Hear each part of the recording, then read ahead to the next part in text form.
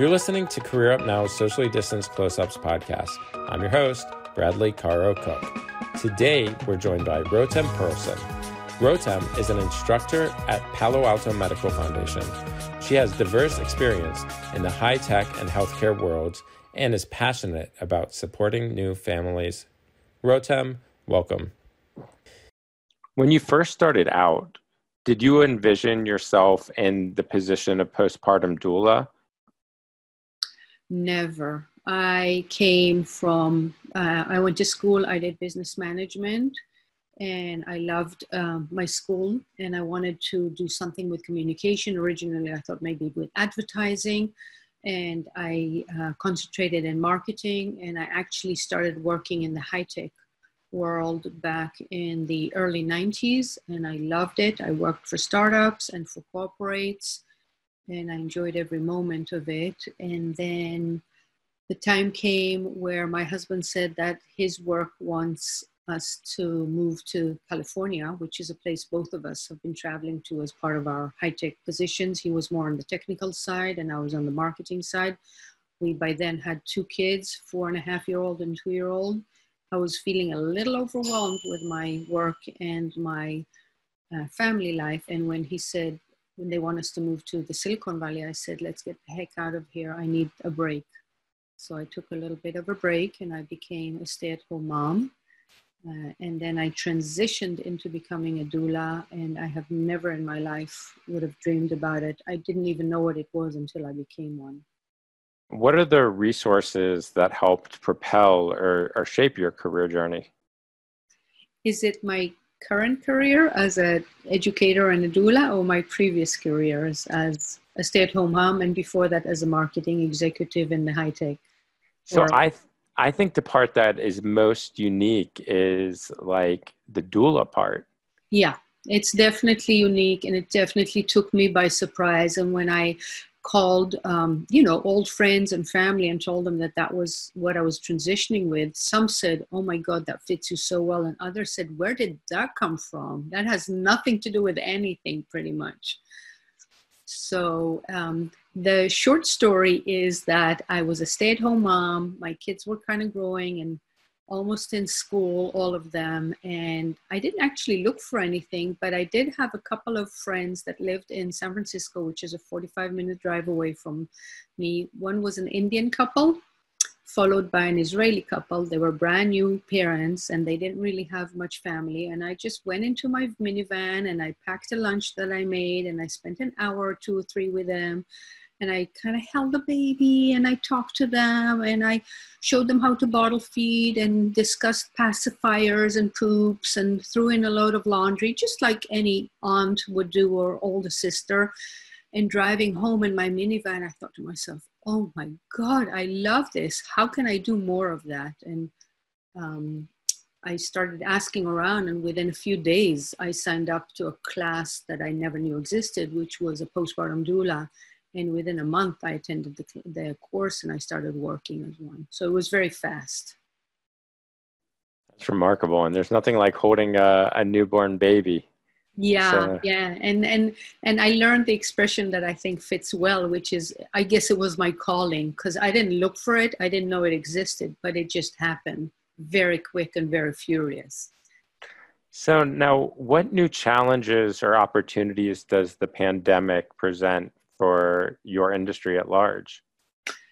Yeah, the pandemic kind of caught us by surprise. When I talk about postpartum care and supporting families in their early days postpartum, I always talk about how it takes a village to raise a child, and nobody should be doing this by themselves. And back in the day in the village, we had our aunts and our sisters and our cousins, and people were just sharing, holding the baby, giving advice, breastfeeding.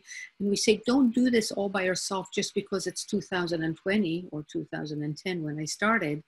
Bring in the village, and I support a little bit of the village, and make sure that you get support. And then COVID-19 came, it was shelter in place, and I had to call families, text them and say, you can't come to your homes, which is what I always do.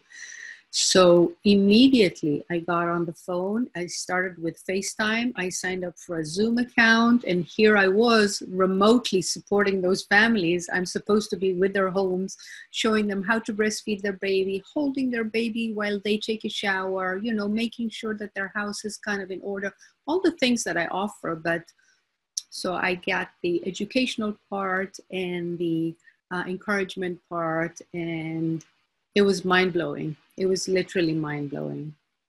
And the other aspect of my work is teaching, and I loved teaching in person. I had 4-hour classes that I was teaching regularly at the Medical Foundation and at other organizations. And here I am again. I jumped on Zoom. I took my presentation. I Zoomed with a friend. I said, how do I do this in Zoom? And immediately I started teaching classes. And today I actually have a 3-hour class later this evening. I'm going to use my friend and a few other things that I use in my classes, and we're just going to do it. So, yeah. Yes, that's you have to be super versatile and quickly adaptive in order to fit into that place. Yeah. What's one failure or learning opportunity that you had that really shaped who you are today? Wow, there are many, but really what I think that I do much better today than I've ever done before, and it's over the years, is just a whole lot of compassion for meeting people where they are and who they are, and really trying my best to stay away from judgment and from thinking that I know what's in their heads and why they. So in the high-tech world, I have to confess, I was working from Israel with the United States, as well as all the countries around the world pretty much. But I just couldn't gel with the American United States attitude about work, where I thought that when they weren't doing much, they were saying we've made some good progress, and I couldn't get it. And nowadays I come with a lot more compassion and a lot more understanding, and understanding different cultures and how they translate into language and how they translate to communication. And now I have the privilege of supporting people from all over the world, literally. If I had a map, I had in this past year a couple from Germany, from Bangladesh, from India, from China, from Taiwan, from literally pretty much everywhere. And I understand that different cultures make a huge difference in how we communicate things. What is one core value that guides your life? Compassion is really a core value. And as a postpartum doula, working with people, meeting them at the most intimate, vulnerable, probably place in their lives right after they've had a newborn, I just try and bring a truckload of compassion everywhere I go and really be there, and without any previous ideas or anything, and just meet the families I work with where they are with all the compassion that I have. So, yeah. Being a postpartum doula, I'm sure that you also have very challenging or emotional times when, let's say, a baby doesn't make it or those pieces. How do you handle that with compassion? Handling situation with compassion is not always easy. And one of the things that happens when we work as postpartum doulas is we're working individually with families. And again, very vulnerable and very raw the situations are. And what I do is I go to my own village, in my village of birth workers, and we process things almost instantly after I became a postpartum doula, which was over 10 years ago. I formed a postpartum doula support group that has been meeting every month for over 10 years. I host it, again, Zoom days. We've been doing the last 4 meetings over Zoom. But before that, we had a resource center in Palo Alto named Blossom Birth, who have given us generously the location, and a group of us postpartum doula, whomever can make it, come and we just support and share with each other, because our work is so lonely in a way, and we're just there by ourselves, and we bring ourselves to the couches or to the Zoom, and we support each other in our work. And now there's also a lot of Facebook groups that people are using for those as well.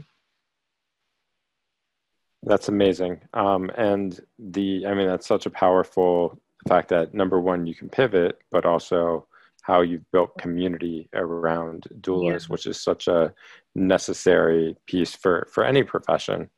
Anyone, we need our village. We have to have we can't just work in a vacuum all by ourselves. It doesn't make sense.